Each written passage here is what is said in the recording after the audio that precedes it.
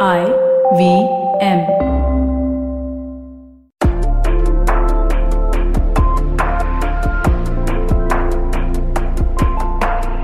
Welcome to Global Victoria Tech Talks on IVM Podcast, presented by Global Victoria, inspiring global possibilities. I'm Varun Dugirala, and today I'm going to be speaking to Daniel Visser, the founder of Wicked Witch Software.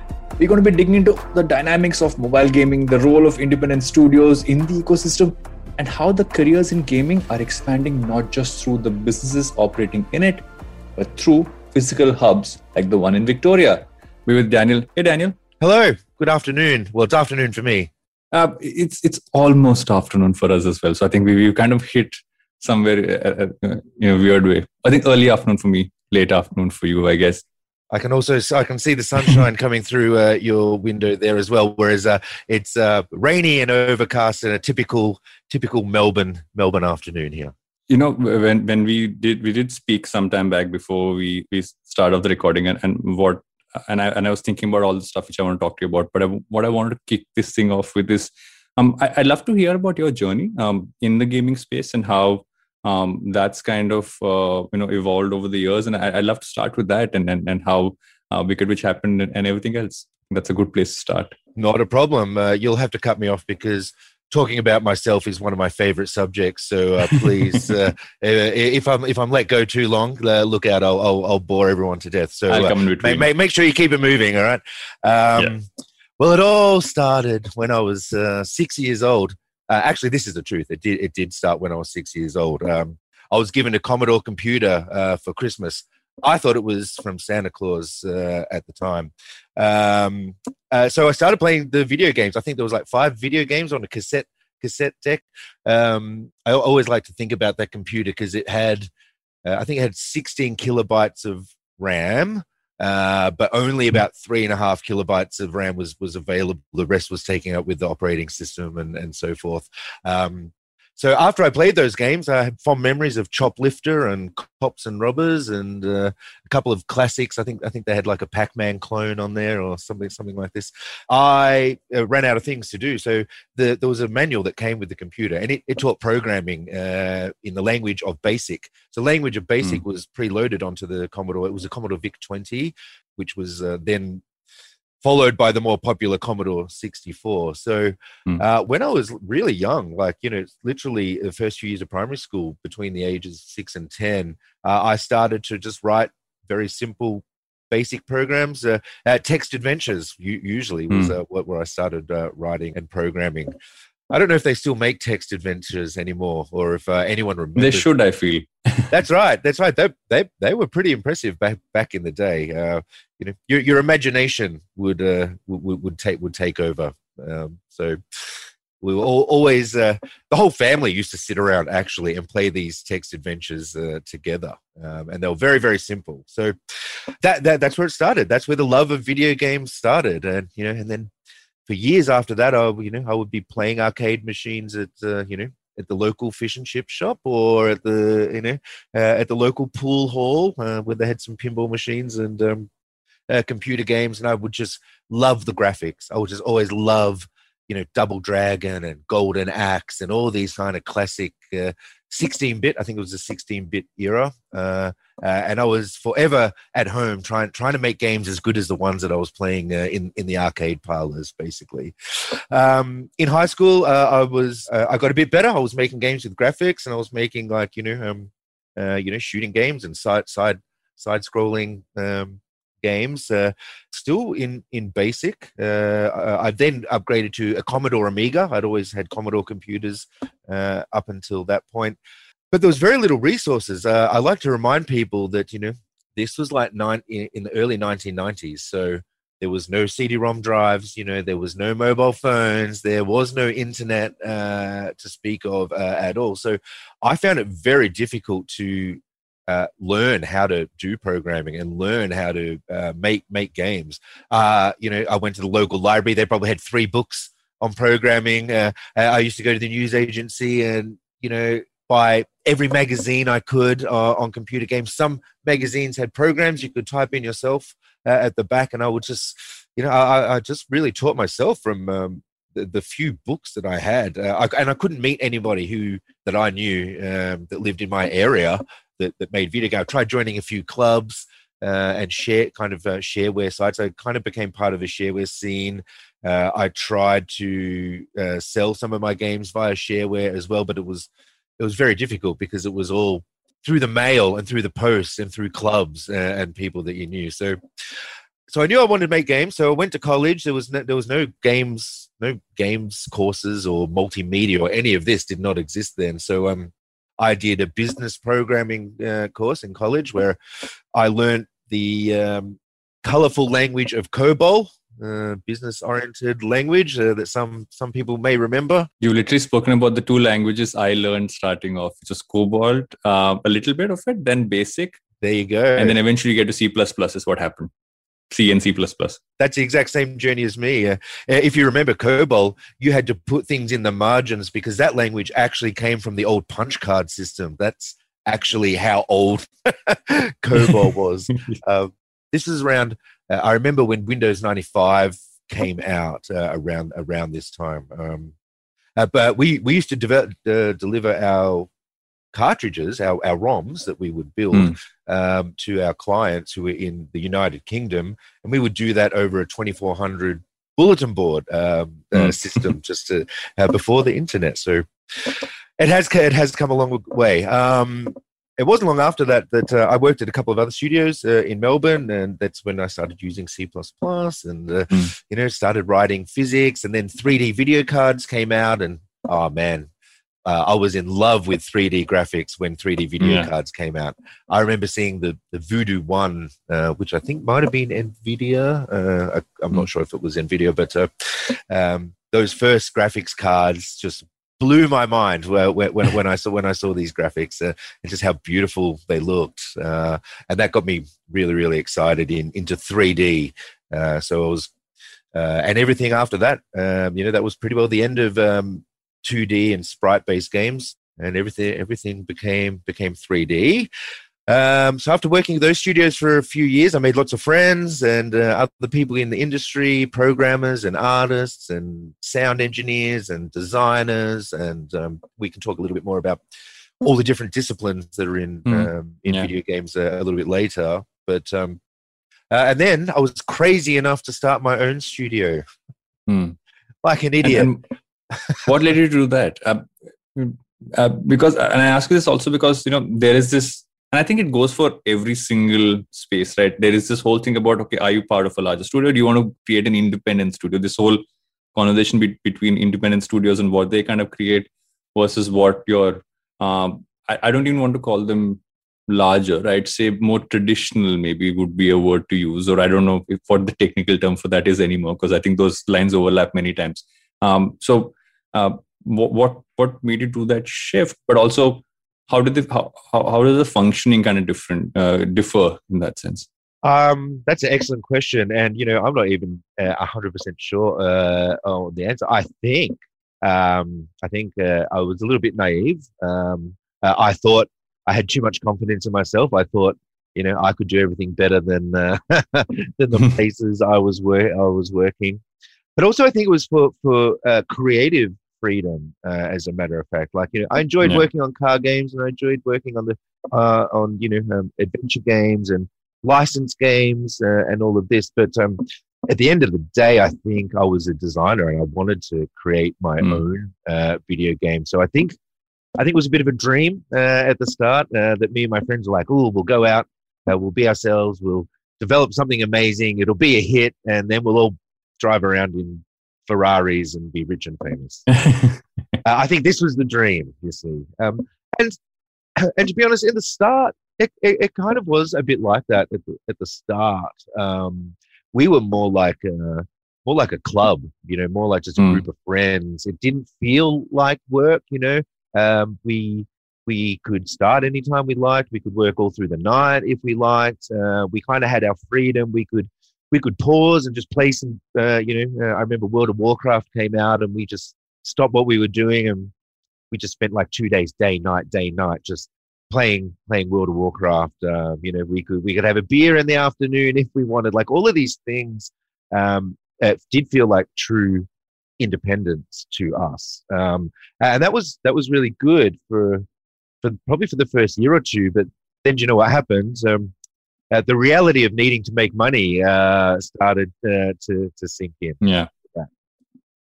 You mentioned World of Warcraft, and you did find some of your early employees of World of Warcraft. Actually, that is completely true. More than one, I think. So we loved World of Warcraft. I mean, we love all the Blizzard games, the RTS Warcrafts, almost everything that Blizzard did. We're big fans of theirs. And World of Warcraft, I remember I played it at E3 early on, and I didn't quite get it. But when it came out, I used to play Ultima Online as well. I was a big fan of MMO RPG games. And when World of Warcraft first came out, we got right into it. Like it was the best game we ever played. We played it day and night. It was the beta, and everyone in the studio, we all created accounts and started playing. One of the guys ended up having a guild and being a guild master, and we had a few people in that guild master, and then we found out years later that they lived locally near us.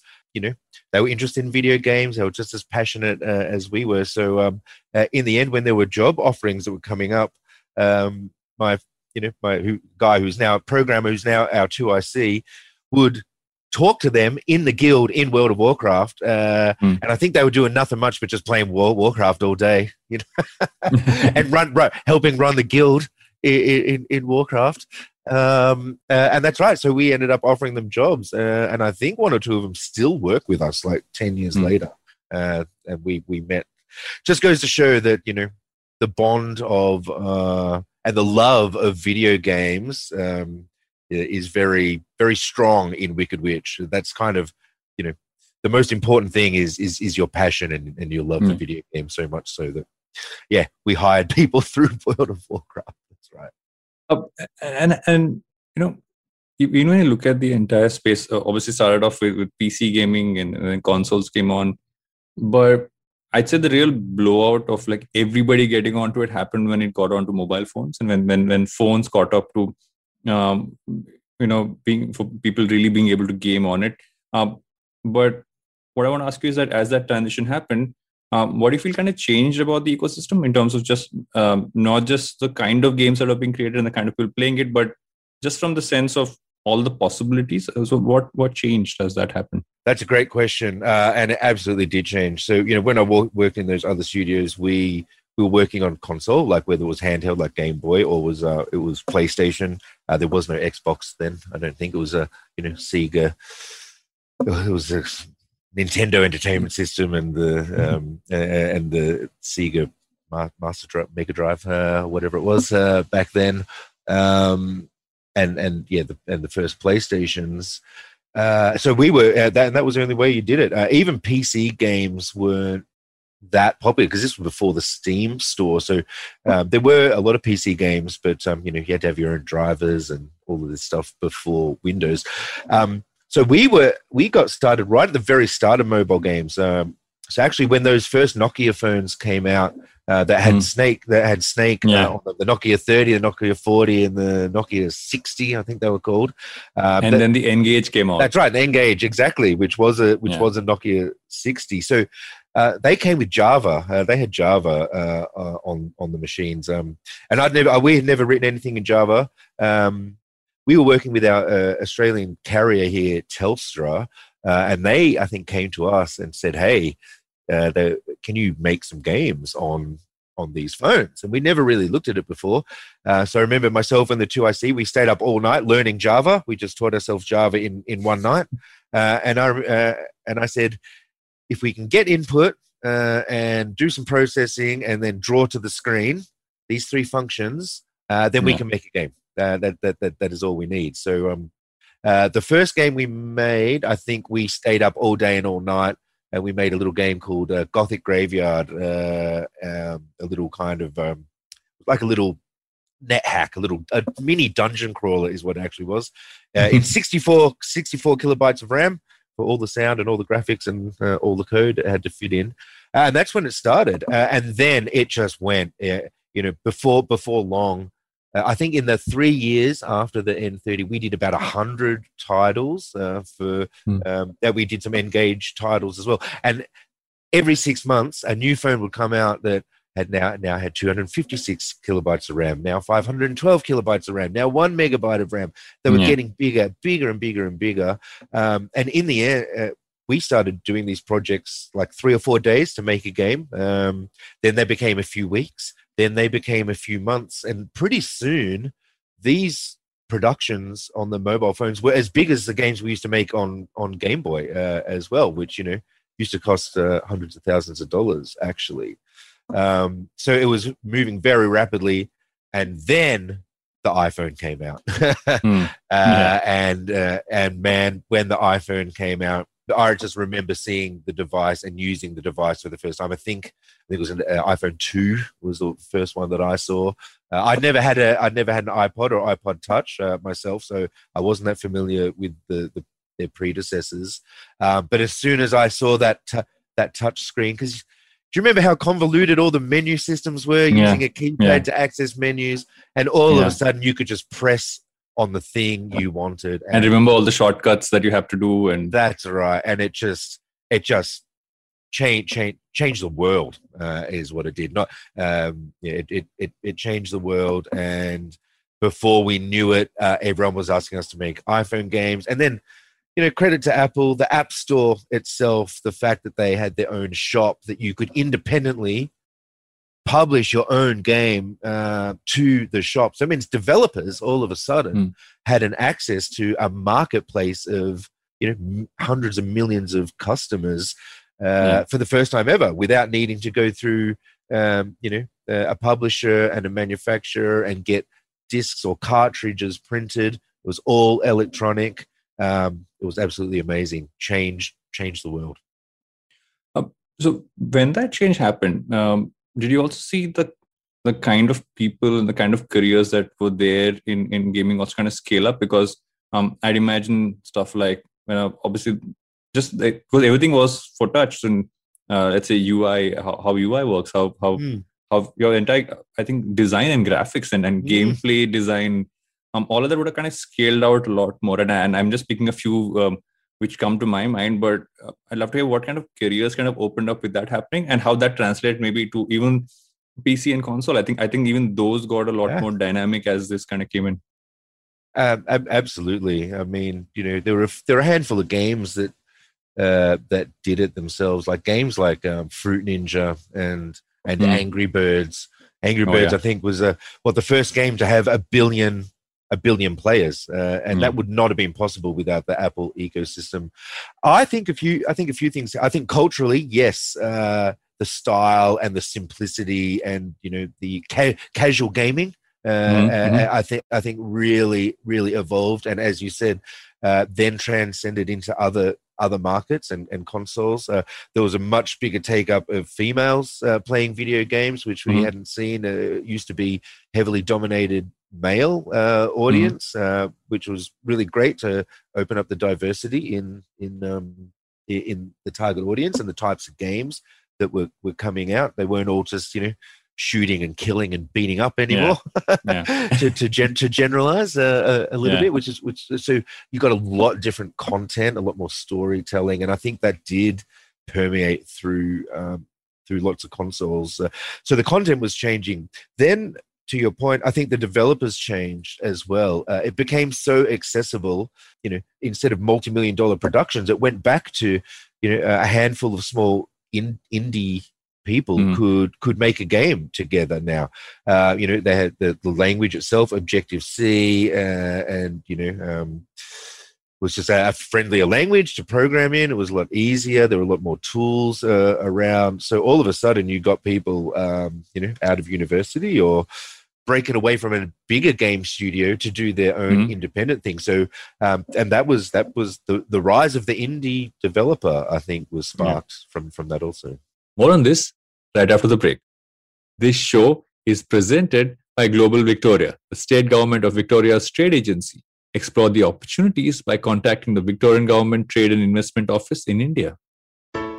Complementing India's exponential growth in the gaming industry, Global Victoria the state government of Victoria's premier trade facilitation agency, through its trade and investment offices in India, is pursuing strategic partnerships in this emerging sector. Victoria has a strong reputation in the gaming world, with Melbourne being home to more than 50% of Australia's gaming studios, hosting one of the largest digital gaming events in the world, Melbourne International Games Week, offering 29 games-related courses from 20 institutions and producing global hits such as Moving Out, Crossy Road, Florence, Flight Control, and BAFTA award-winning Untitled Goose Game. To discover options to study, invest, or partner, please reach out to their offices in Bengaluru and Mumbai.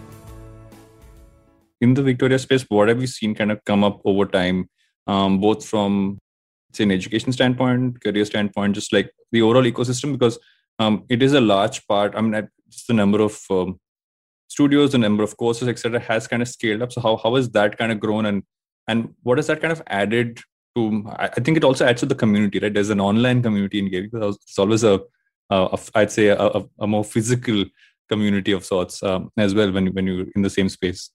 Yeah, I would agree with that. I think we're quite lucky to be in Victoria. Actually, there's quite a few agencies. They've changed names over the years, both state and federal.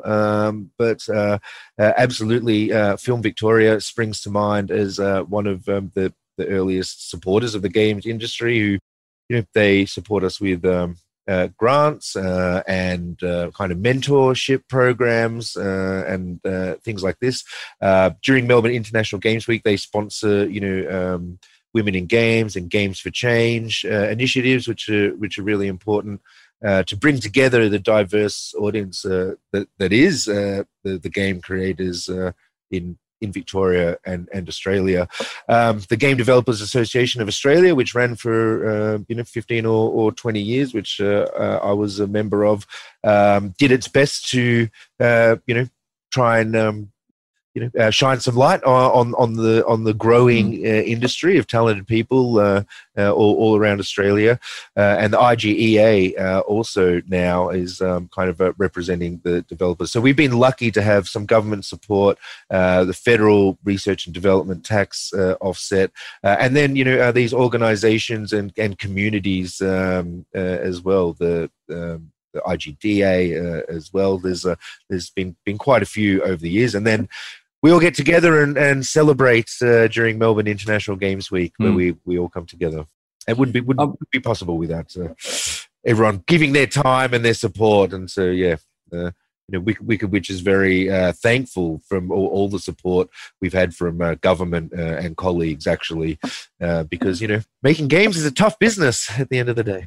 Video games was one of the fourth or fifth biggest industry in the world behind something like entertainment industry. I'm talking about behind like gambling, music, and film. And then I remember a few years later, video games was only behind music and film. And then I remember it was only behind music or film, or whichever one. And then I remember, I think it must be film. Yeah, I think it was film. And then I remember it was bigger. It was bigger than Hollywood. And that was quite some time ago. So it's taken a while. I think video games kind of crept up on everyone. Yeah. No one expected it, apart from the kids. I'd love to get a point of view on this. Many people say that it grew because people who gamed were online and they connected with other people who were in the gaming space. And that online community helped in two ways. One is it helped people find people who enjoyed the stuff they did, but also in many ways it also kind of helped develop the kind of games that people wanted to play. And so you kind of, I think the online community kind of, I guess, brought the world a lot closer, and that's what made the games that we have today. Absolutely. Like, playing games is fun, and I don't want to get too deep or philosophical or psychological about it, but, I think for a lot of people, video games at a young age can become a lot of people's best friend. And so people develop a very deep and personal bond with video games that usually lasts a lifetime, especially if they're, maybe not so good at school or not so good at sport, or, other things in their life aren't going so well. Video games are always there for them. And I believe that creates, a very strong appreciation and relationship with video games. So then when you multiply that with being able to connect with other people that feel this way about video games as well. It's a very powerful thing to be able to share that kind of your intimate connection with video games than with other people who feel the same way. Absolutely. And if you look at your own journey with Wicked Witch, how was the kind of games you built and the kind of team you had kind of evolved over time? Sure. And I mean, look at the fact that you started off with World of Warcraft and getting a bunch of people who you played with onto the team to now.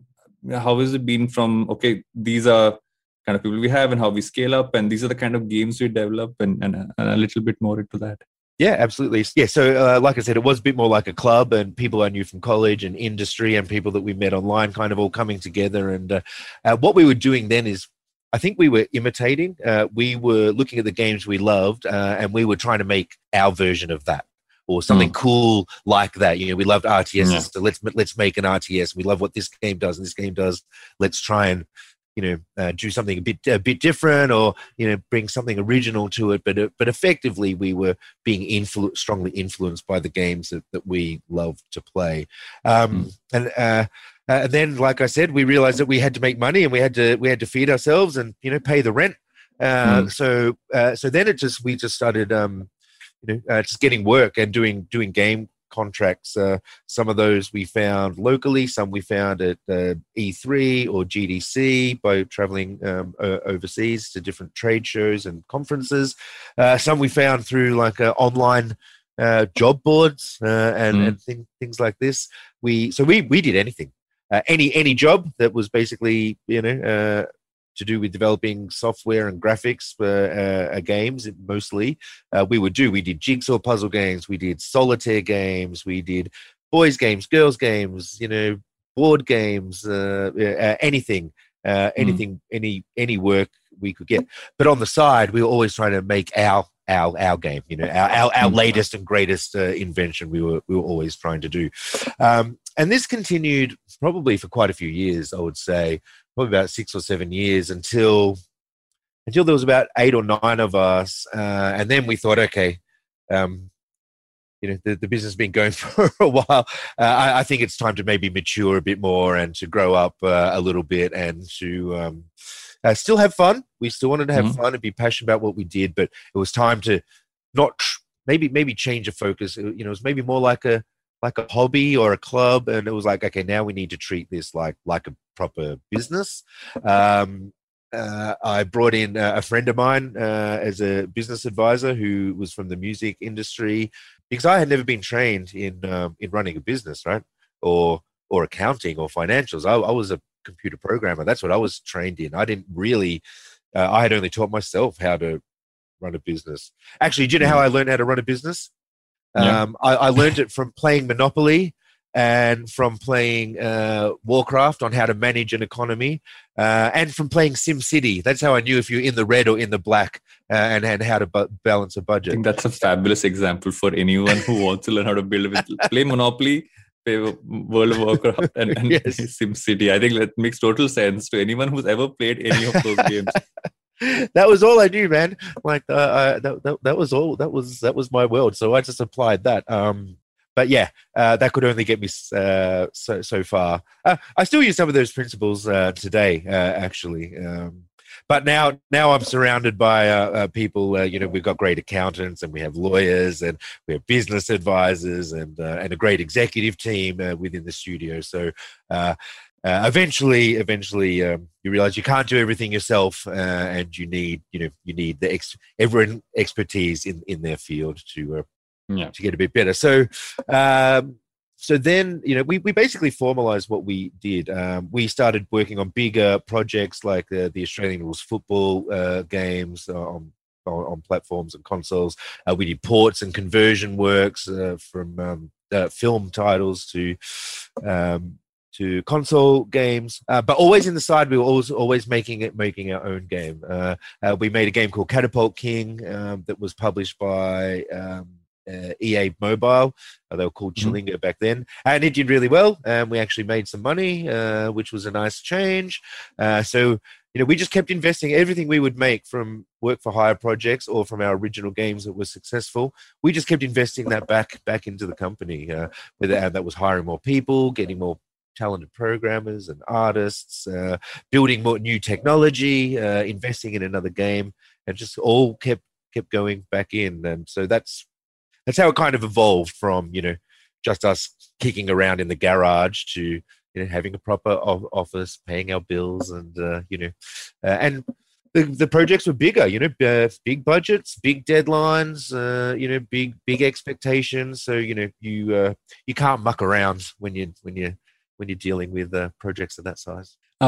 You also did and have done a bunch of work in India as well, right? You've done a bunch of stuff with Reliance, and I'd love to kind of understand what all you guys have done, what your interactions with the Indian gaming community have been like, and stuff like that. Yeah, sure. So we started working with a couple of Indian companies quite a few years ago, around in those Nokia days. Actually, I know you guys, kind of like cricket. Over there. Kinda is an understatement. So we actually made Sachin Tendulkar's Tapathon and very small batting games. We made a few of those. I actually like cricket myself.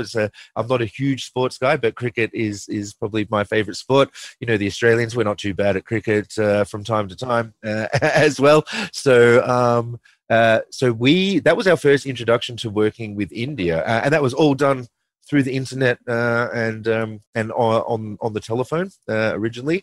I finally got to meet those guys years later when I came across to India a few years ago on a government trade mission. Yeah, I think it was the Victorian government that supported that. Forgive me if it was federal, but I think it was a state initiative, because we have quite a few trade missions that are both state and federal to different places. So I was lucky enough to go. I think it was part of a sports technology mission, actually. So it wasn't specifically video games. It was about all kinds of sports technology. And us having made cricket games and football games and rugby games before, we came across and we got introduced to a bunch of companies in India.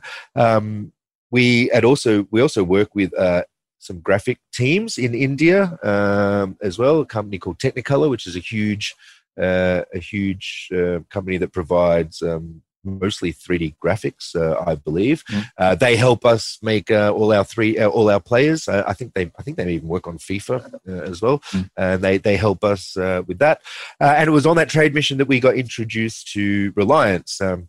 My understanding that Reliance is a huge group of companies, one of the biggest corporations in the world, or something like that. Massive company. But they were kind enough to meet with us, and since then, with some help of some government assistance as well on the communications, we've been talking for a couple of years, and eventually we developed one of our most popular games, which is Catapult King, for Reliance's set-top box, actually, which is a device that you plug into your television, and it's connected to the internet, and you can download and play games on that, as well as a range of other services. So so we have done that game, and I believe, in fact, we were just talking to them recently. I think it's going to be launching in the next few weeks, as a matter of fact. So good timing. So anyone listening to this, and if you have a Reliance set-top box, you should go out and download Catapult King. And we look, they've been great to work with so far. We're also talking about bringing some of our other titles across. So, so we've worked with quite a few Indian companies over the years, and I hope it continues. And when you look at the broader gaming space and where it's at right now, if you had to kind of say, okay, this is what you're seeing as trends looking towards the future, the trends and careers looking towards the future, and what's kind of opening up, what would those be? Okay, that's a bit of a loaded question. What is the future going to be like? Who can predict? When I first started using these VR headsets, I thought, I've been following VR for about 20 years, and it was never a great experience. When I used the recent Oculus and Vive headsets, I thought, wow, VR is finally here. Everybody's going to own one of these, but actually the take up is pretty low. Is kind of slow. Yeah, that's right. My grandmom's a big fan. Oh yes, yeah. My 90-year-old grandmother wears a VR headset. Quite a few. I'd say, I don't know if it's quite a few hours or it's minutes, depending on the day, I guess. And she watches. So she's always loved to travel. She didn't travel too much in her early years. So she traveled in the last decade or so. She actually gets to experience different places and different and she used to be a botanist. So she likes to and she has like an entire greenhouse and stuff. So she actually loves to see gardens and flowers from across the world. Right. So it was an interesting experience for someone who like, and she's 90 and like I bought her that for her birthday a couple of years ago, and she's just like in it all the time. And yeah, so.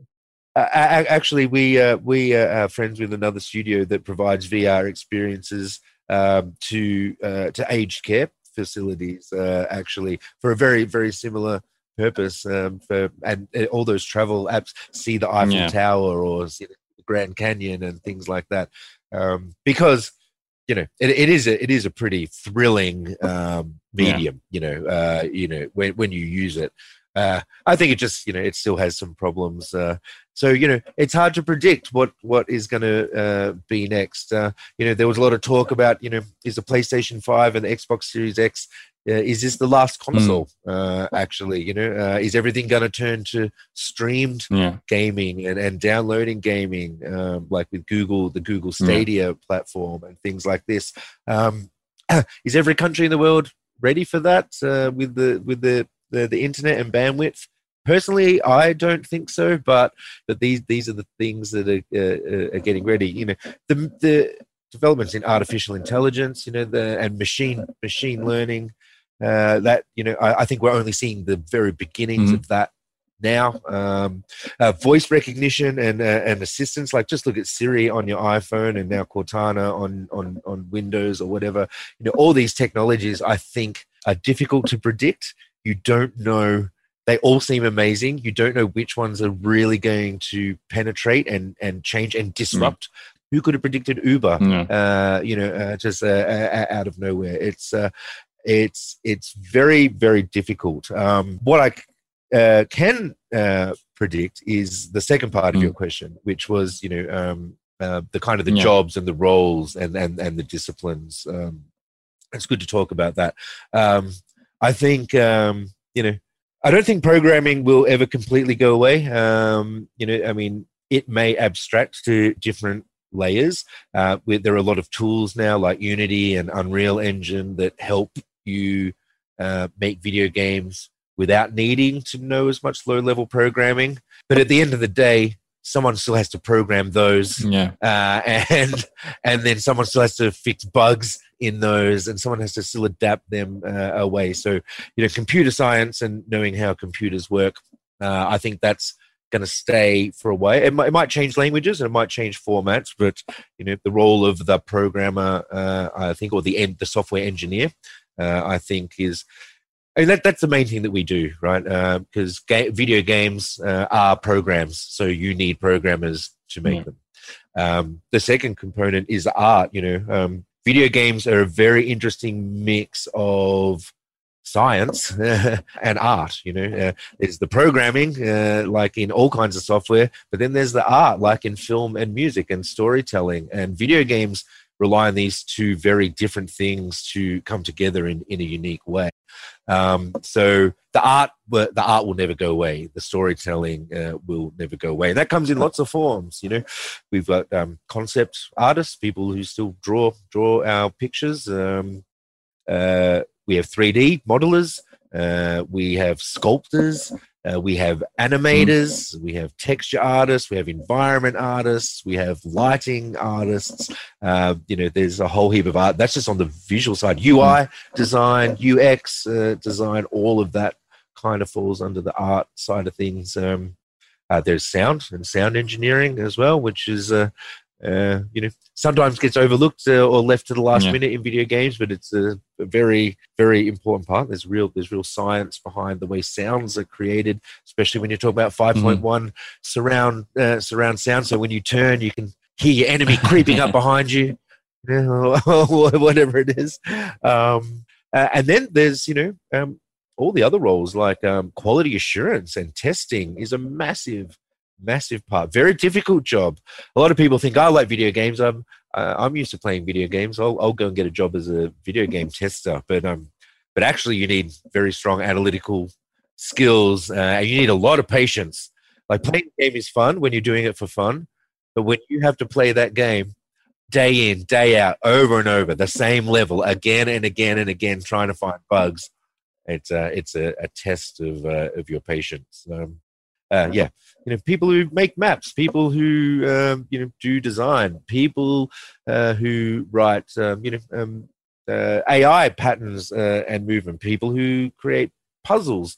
Then there's producers and project managers and all of these things. So there's a very wide range of disciplines that all come together in video games, and I think if anything, video games need more of these now. Like it used to be that a lead video game was made by one person. He would do the programming, he would do the art, and he would do the sound, and he would manage it himself. Whereas, some of our productions, we've got about 70 staff. Some of our productions are 30, 40, 50 people for 1, 2, 3 years. I'm not even talking about Call of Duty or any of these huge games, which are hundreds of millions of dollars and, hundreds, sometimes thousands of people involved. Yeah. So, yeah, there's lots of jobs, lots of things. Yeah, we've gone through, I feel, so many different parts of this entire space and in your journey and everything else. But what I've enjoyed the most is the fact that I think anyone who's listened to this entire conversation kind of gets how things were and how they have become, but rather where things are really going with just like all the aspects that have kind of come in through mobile gaming, through everything else that's happening right now. It's been super fascinating for me to listen to, and I have a bunch of stuff that I've kind of learned through this conversation. So thanks a ton, Daniel. Thanks for doing this, because it's been awesome, and I've enjoyed it. I hope you've enjoyed the conversation as well. Absolutely. It was great to hear that you knew about COBOL as well. It's excellent that your grandmother uses VR, and thank you very much. I love talking about video games because I love them very much. They're very close to my heart. So I'm lucky actually that I get to work doing something that I enjoy, and I'm lucky to be surrounded by really fantastic people at Wicked Witch that help me do it, because it's tough and it's challenging at times, and it's a lot of hard work. I feel quite blessed, actually. So thank you for sharing the discussion with me. Also, I appreciate it. And thanks for coming on Global Victoria Tech Talks on IVM Podcast. You're welcome. Take care. I hope to keep in touch in the future. Likewise. Thanks a ton. Okay. This show is presented by Global Victoria, inspiring global possibilities. Thank you all for tuning in. Do subscribe to the podcast if you're listening to us on Google Podcasts or Apple Podcasts. Do drop us a rating and review. You'll be helping us out tremendously.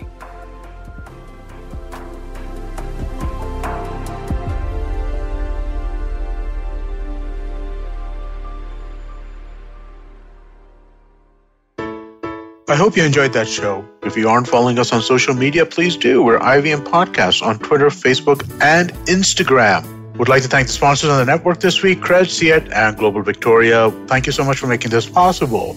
On Cyrus Says, Cyrus is joined by the hilarious and extremely charming illusionist and therapist Suhani Shah. They talk about different aspects of magic like sleight of hand, mind reading, mentalism, and more. The Habit Coach completed 500 episodes, 500, and Ashton has a special message for us on the occasion. Do check that out. We had Lekini Desai, founder of the India Ethnic Company, talk to Varun Digirala about their story and the Hutke marketing idea that made them popular.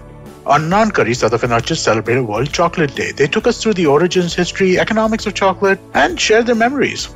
On Tere Mere Raste, Keshav Chaturvedi shares an interesting story from Leh. Check out an updated version of the Traveling Professor's Diary. It's now rechristened as Smarter with Sid. Same old brain filled with new stories and insights. This time, listening to know why you should keep things simple. And finally, check out Global Victoria Tech Talks. This one is in partnership with Global Victoria, the trade arm of the Government of Victoria and Australia. The edtech and gaming industries are booming in Victoria, Australia, and this series is meant to showcase that. And with that, I hope to see you again next week. Hi, I'm Zarina Poonawalla, host of the Empowering Series podcast on the IVM network. I happen to be a peak performance coach and leadership coach by profession, and I'm here to share with you productivity tools, life-altering techniques, and real-life hacks to help you achieve your maximum potential in everything you do, your relationships, professions, careers. So tune in every Monday to unleash your inner power. Be safe, be well, be empowered.